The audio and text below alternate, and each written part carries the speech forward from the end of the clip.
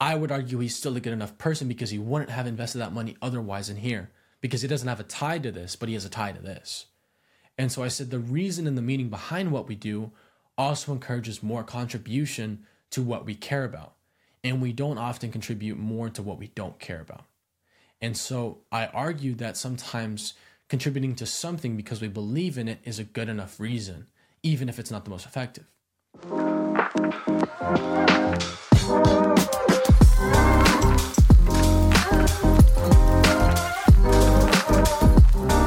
You're listening to The Isaac Velez Show, a podcast that inspires high performers to reach new heights and be better than their best. My name is Isaac, and I'm best known for my performance coaching, elevating elite athletes and entrepreneurs to unlock their full potential.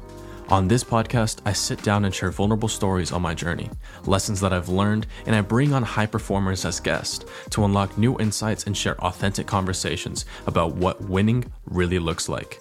Let's dive into today's episode. Welcome back, everyone, to the episode of today.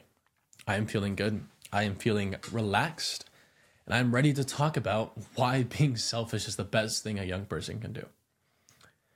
There's an idea in philosophy that talks about the ends justify the means. In other words, what you want justifies what you have to do to get there. This has also been heavily criticized because that also can say, or it can also mean that some people can do unethical things for an ethical reason. And so, to me, this is one of those situations. If I care about helping the world, but I don't have the capacity to do so, me focusing on the world doesn't increase my own capacity. If I focus on myself, increase my capacity, now I have the capacity to help the world, and then I go and help the world, who's the better individual? And so this goes into a concept known as effective altruism. In other words, caring to do about the right thing and then doing the thing as effectively as you can.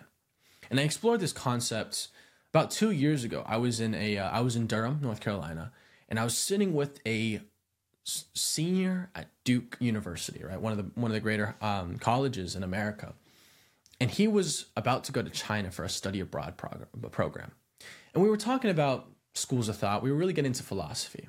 Yeah, he studies finance, but he really does like the philosophy as well. And we got into this conversation about effective altruism. He introduced the concept to me.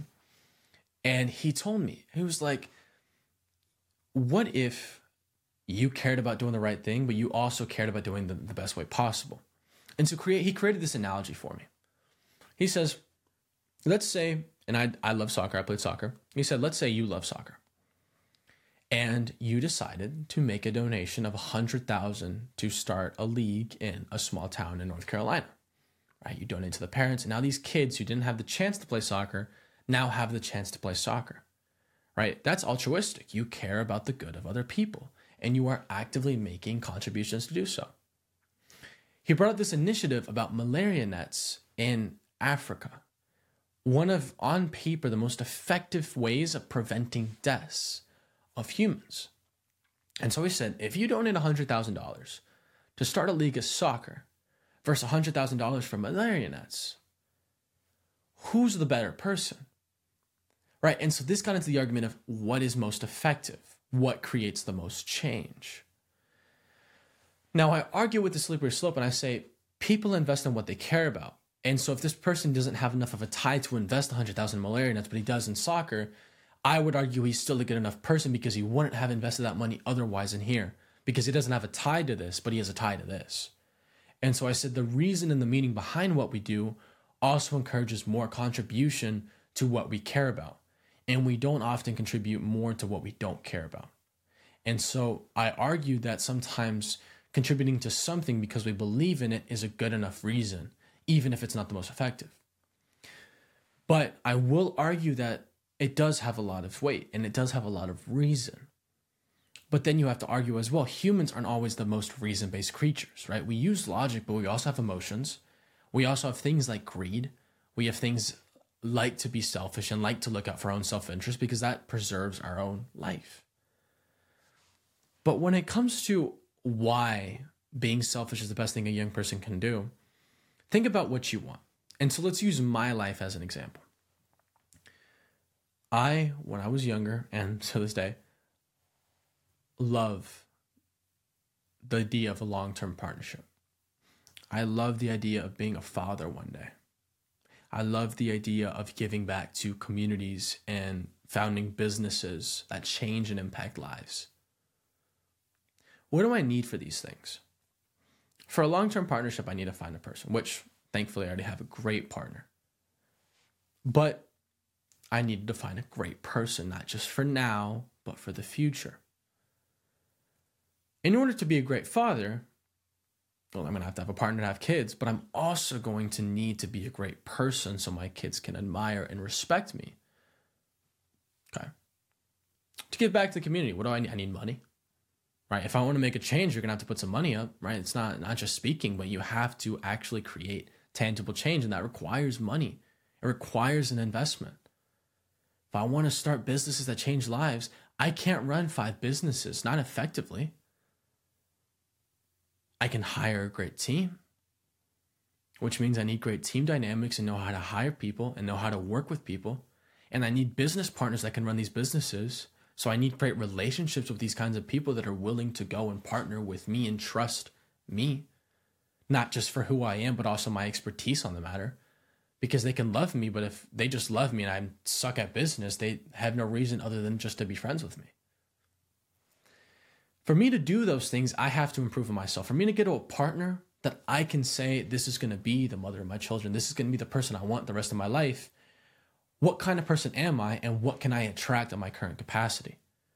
Right? And so if I'm someone that's not on top of my fitness, if I'm not trying to build my business or build a career, whatever works for me, which to me is business, I'm not working on my finances. I'm not working on, both my mental fitness, getting smarter, getting better at strategy, reading books like Patrick Bet-David's, Choose Your Enemies Wisely. Like, this is just a book that I just picked up, and I'm super excited to read these kinds of things because I know I'm better for it, right? Self-improvement and personal development excites me because it's not just personal.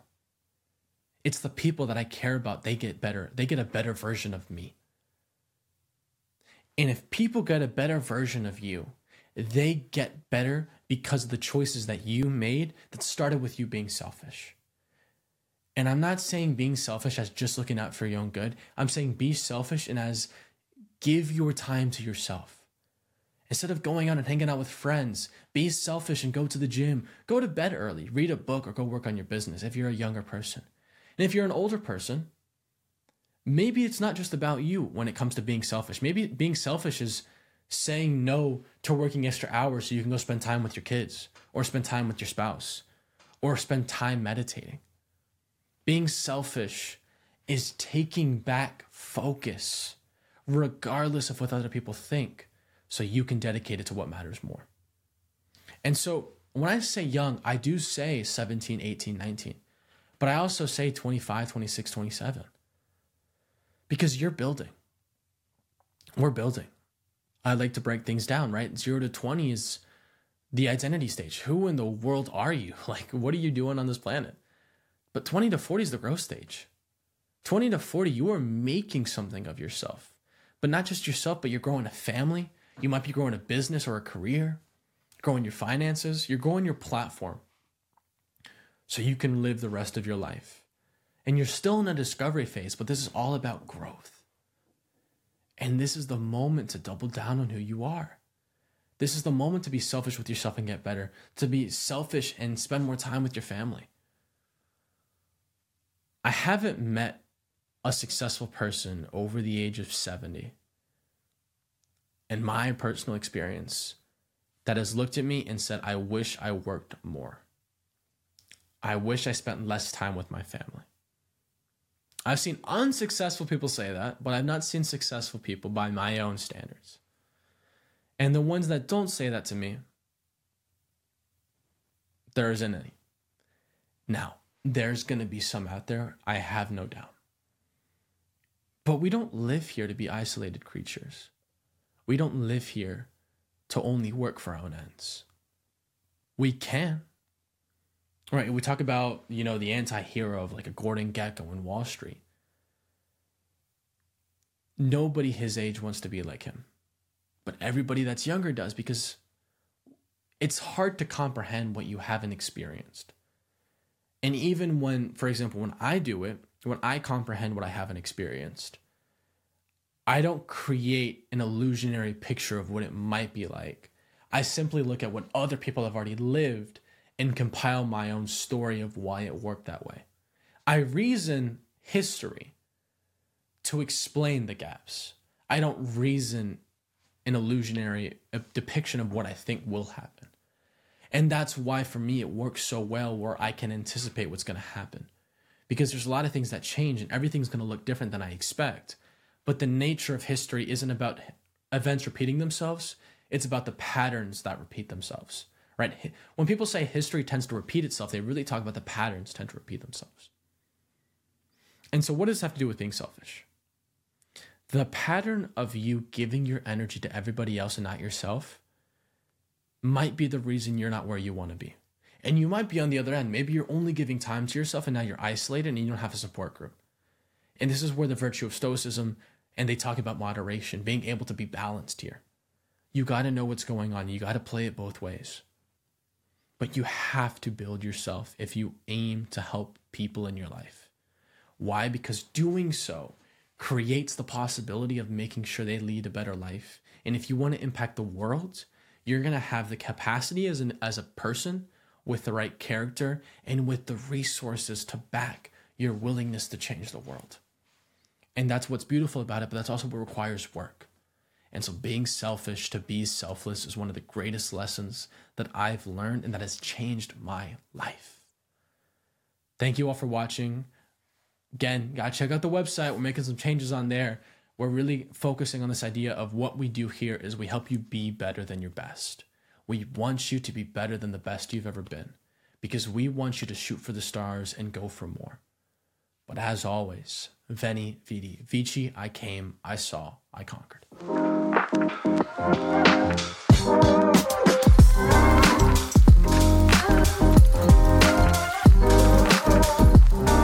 That concludes today's episode of the Isaac Velez Show.